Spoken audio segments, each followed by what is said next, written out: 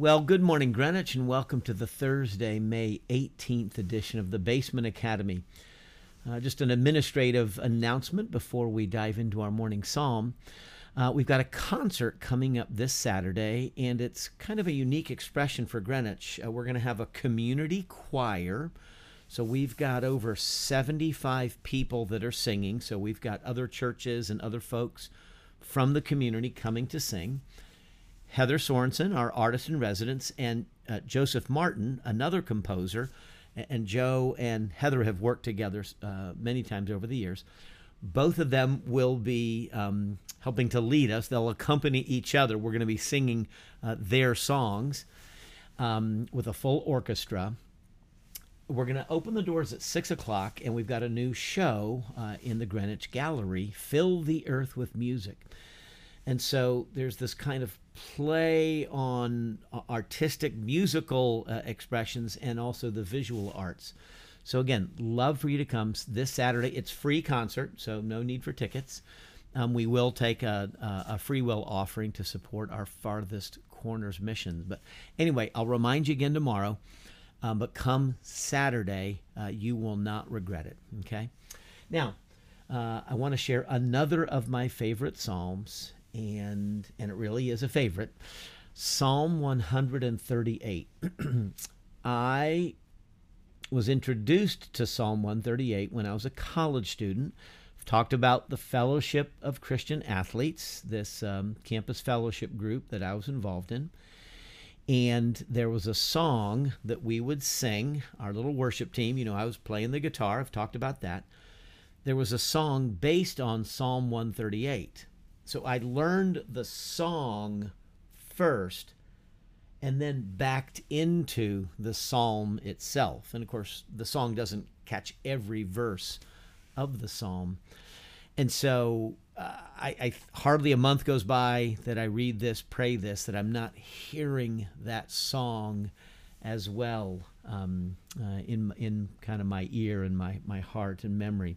So anyway, let me read Psalm 138, and then I'll tell you why it's one of my favorites. I will praise you, O Lord, with all my heart. Before the gods, I will sing your praise. I will bow down towards your holy temple and will praise your name for your love and your faithfulness. For you have exalted above all things your name and your word. When I called, you answered me. You made me bold and stout-hearted. May all the kings of the earth praise you, O Lord, when they hear the words of your mouth. May they sing of the ways of the Lord, for the glory of the Lord is great. Though the Lord is on high, he looks upon the lowly, but the proud he knows from afar. Though I walk in the midst of trouble, you preserve my life. You stretch out your hand against the anger of my foes. With your right hand you save me. The Lord will fulfill his purpose for me. Your love, O Lord, endures forever. Do not abandon the works of your hands. Psalm 138. I love every verse of this psalm. So it's hard to pick out just a few phrases. Interesting language. Before the gods, I sing your praise. David lived in a time, this is a Psalm of David, lived in a time, we live in a time, but David lived in a time with idolatry all around. It's harder for us to recognize the idolatry of our own age. It's easier to see idolatry in the rearview mirror when you look historically, and they actually had physical objects, totem pole kind of things, carvings, etc., statues, and so it's easier to detect idolatry in a more traditional sense. But those gods are no gods at all, and so in the psalm, it's in quotes. What David is saying, he bows down and praises in the presence of all the false gods of the culture. And then he bows down towards the holy temple. And so, I have a picture of those, like Muslims literally have a prayer rug. They get down and they bow towards Mecca. So I kind of have that image to some degree. It is not required of Christians or of God's people, the Jews, that they would do so. But it's in reverence that he bows down. It's in reverence that we bow down. And I've talked about that, the posture that we take in prayer. So when I'm reading Psalm 138, not every month, but often, I will get out of my chair, I will turn around, I will kneel with my elbows in the chair, and I will bow down. And it's a sign of reverence, the humility, bowing down, close to the ground, acknowledging our humility before the greatness of God. Sometimes I will bow not with elbows. I'll have my elbows on the floor, so it's not the most comfortable position as the years have gotten on, but it is helpful to physically bow down. So let me encourage you from time to time, get on your knees for prayer. It will be hard not to pay attention. You might not be there for long. Sometimes I'm just there for this particular psalm. But our posture before God keeps us attentive. So I begin with this. I love the psalm for the way it begins. We're praying, we're singing, we're praising in the context of an idolatrous culture, but I will bow down towards your holy temple. I will bow down in the presence of God. I will praise your name for your love and your faithfulness. Okay, so God's love and faithfulness, praising God, not just praise God, but David articulates why. I praise you for your love. I praise you for your faithfulness. And then, for you have exalted above all things. So exalted is to lift up. You have exalted above all things your name and your word. God's love and faithfulness, God's name and his word are the objects or the reasons for our praise. There are a lot of folks back in the day, they would say, praise the Lord, or sometimes just write PTL. I'm all in for that. Okay, let's praise the Lord. But sometimes a generic praise the Lord can become cliche, and it might lose some meaning. Why do you praise the Lord? Well, because something good happened to me. So, yeah, sometimes we praise God because of the good he's shown us. But I love this. The language of this psalm keeps me attentive. I will praise your name for your love, this unfailing love, this loyal love, this covenant love. God's love never fails. I praise you for your love. I praise you for your faithfulness. God keeps all his promises. God upholds the world. There's so many expressions we have in Scripture of God's faithfulness. And faithfulness, that promise to Abraham, he brought forth Jesus centuries later, right? So to Abraham and through the prophets, there were these promises, and God was faithful to fulfill them. So we can have confidence that he will fulfill his promises to us, that we look back from Jesus onward. There are promises that God will yet fulfill. And so your love and your faithfulness, you have exalted above all things your name and your word, the name of God, Father, Son, Holy Spirit. And then all the ways God is referred to in Scripture, the rock, the rose of Sharon, the lily of the valley, the resurrection and the life, the living water, etc. So there's opportunities. I don't do this every month, but we'll reflect upon the name of God, Jehovah Jireh, the God who provides. And then your word. And then, so we praise God for his word. He's given us a witness. He's given us these truths, these promises, this guidance that both reproves us and challenges us and convicts us. It exposes us, but the word also points us to Jesus, right? And so this as we bow down and we give our praise to God, there are reasons for our praise. And so the psalm helps to direct us out of just a generic praise God to, I praise you for your love and your faithfulness, and you have exalted, you have lifted above all things your name and your word. And so love that language. Verse 3, when I called, you answered me. Love that. So can reflect upon the answers to prayer that we have received. But when I called, you answered me. You made me bold and stout-hearted. And I remember the early years of my ministry when I was first learning to pray these psalms, had just been ordained. I was not bold and stout-hearted.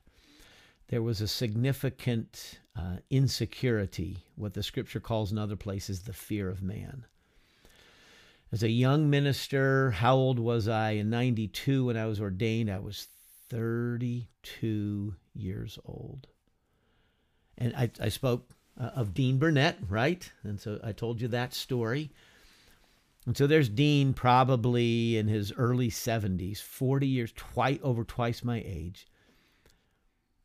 And he challenged me. He confronted me. He questioned me. And it made me tremble at times, to be honest with you. And I was a youth director before I went to seminary. So here I am as a 20-something, helping to lead and guide students and talking to their parents. And there's frankly times I was afraid of the parents. I'll just admit it. And so this particular phrase, when I called, you answered me, you made me bold and stout-hearted. I said, God, I need courage. I need strength. These insecurities to stand in the pulpit and proclaim the word of God, even if it's unpopular. In that first, that church where I was ordained, Halstead Presbyterian, was going through a series on the 10 Commandments and the commandment, thou shalt not kill. And I mentioned tangentially, it was not the focus of the sermon, but as another expression of this, and I mentioned the reality of abortion. That this commandment, I think, would call us to a serious examination of that practice in our nation. And a member of our church stood up and walked out. Now, it's a smallish room, so it was about the size of our chapel at Greenwich. And so it was very noticeable when Dr. Bailey stood up and walked out. And then he called, made an appointment the following week, and he dressed me down. You have no right to speak about abortion. That is a medical procedure only. You have no qualifications to speak about that. And I'm trembling, and I'm trying not to tremble, right? And so this psalm in particular, this verse, you made me bold and stout-hearted. God, if I'm going to do this work of being a pastor, there's courage I'm going to need to walk into hospital rooms when people have had accidents, to meet with families after they've lost loved ones, to proclaim the gospel, the full counsel of God from your word. I can't do this on my own.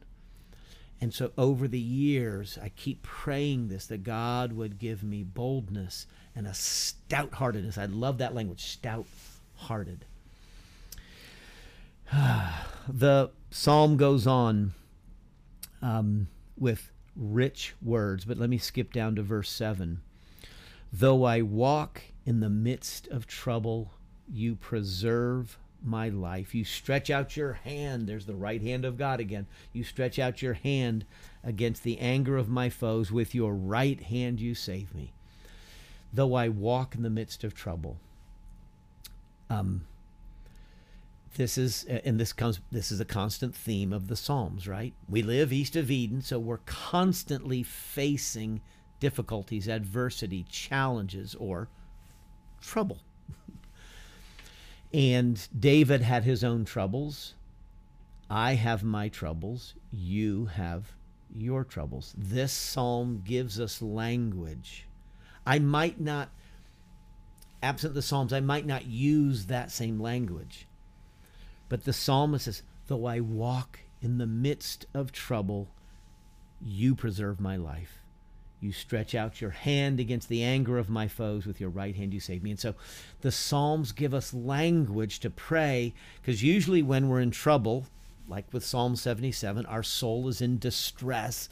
When we are distressed, our minds are racing, our hearts are overwhelmed. It's hard to express ourselves in prayer. So the Psalms do the work for us to a degree.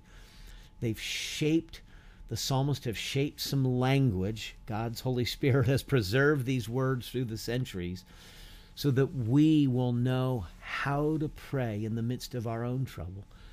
So you're facing some kind of trouble today. I don't know what it is. Some of you, I do know what it is. But for others, I don't. I'm facing challenges and troubles.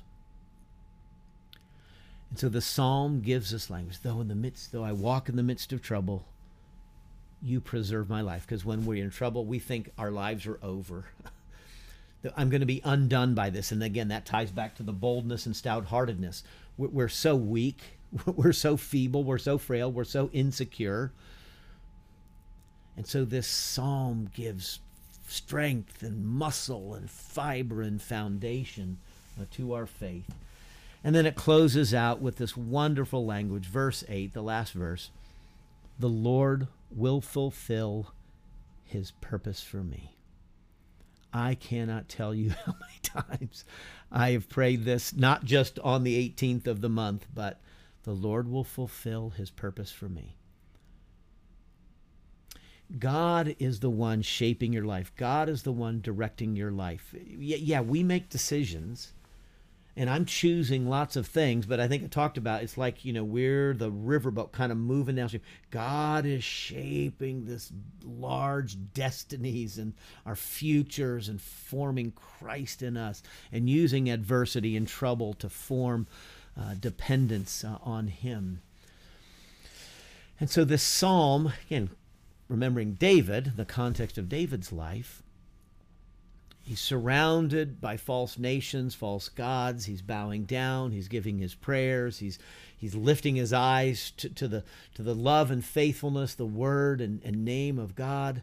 And so he's getting that foundation, getting the right perspective. Though he's in trouble, calling out, make me bold and stout-hearted to face the challenges. And then it closes. The Lord will fulfill his purpose for me. God, you have purposes for my life. David could recall when God called him to himself. David doesn't forget his own youth. He's out there as the runt of the litter. He's the youngest of all of his many brothers. And the prophet comes to anoint the next king, and David isn't even given the dignity by his father of being brought in. It could never be could be David. And so David was drawn from the sheep pens. David fought Goliath, right? With a simple sling and a few stones, he goes out against the giant. So this is where David started, out there alone, given the lowly task of watching the sheep, fending off the lions and the bears, God preparing him for a future in a very humble way, humble beginnings. And so each of us, when we recall our birth, our family of origin, how we were raised, and here we are now, and we're all at Greenwich, and God, we can look back and see God fulfilling his purposes in our lives, our marriage, our children, ups and downs, vocational opportunities, some opportunities missed, but that was maybe part of what God was doing, right? There was a decision you made at that moment. You look back and go, man, I wish I'd have made that decision differently. But you didn't have that knowledge at that moment. God maybe was protecting you for something. And so God is the one fulfilling his purpose for our lives. And his purpose ultimately is, as we read in Romans, that we be conformed to the likeness of his Son. Romans 8:28, God is working all things for the good of them who are called according to his purpose, who love him and are called according to his purpose. And that purpose is that we be conformed to the likeness or image of his Son. And so God is forming a Christ-like character in us through his love, through his faithfulness, through his name, through his word, through our prayers, through adversity, through the troubles. We come to a deep, more settled, a bold and stout-hearted conviction of God, who is good, who preserves our lives, who fulfills his every purpose in us. And so I don't know how much you live with regret and remorse for things that have happened, if only. I think this psalm bids us move in a different direction. Rather than a life of emotional discouragement and regret for things that haven't worked out the way we wanted them, God is fulfilling his purpose. So get your eyes off your past. Get your eyes lifted to the God who is exalted, whose name and word and love and faithfulness are there. And before that God, may you bow down in prayer and in praise. So friends, I've shared this many times, but this truly is, Psalm 138 truly is one of my favorite psalms, and it's been so good to share it with you. Let's pray. Lord, you know how much I love this psalm and how you brought it to me so long ago. The words of that song from FCA and how that song continues to echo. Lord, I pray for sisters and brothers who are watching and listening, that they too would know the confidence, the boldness, the stout-heartedness, the conviction, the abiding faith that you are fulfilling, you will fulfill your every purpose for our lives. And we rejoice in the goodness of that purpose, that you are making us into the likeness of Jesus Christ. And so use the challenge and troubles we walk through this day, preserve our lives, and help us to know that you are with us, you are guiding us. And in the midst of the idols of our own age, Lord, give us discernment. Then may we always bow and give full allegiance, loyalty, devotion to you and you alone. So Lord, hear our prayers as we make them in the name of our precious Savior Jesus, who taught us to pray together, saying, Our Father, who art in heaven, hallowed be thy name. Thy kingdom come, and thy will be done on earth as it is in heaven. And give us this day our daily bread. And forgive us our debts as we forgive our debtors. And lead us not into temptation, but deliver us from evil. For thine is the kingdom and the power and the glory forever. Amen. Well, may you be comforted this day with the knowledge of God who is fulfilling his every purpose for you through Christ our Lord. Amen.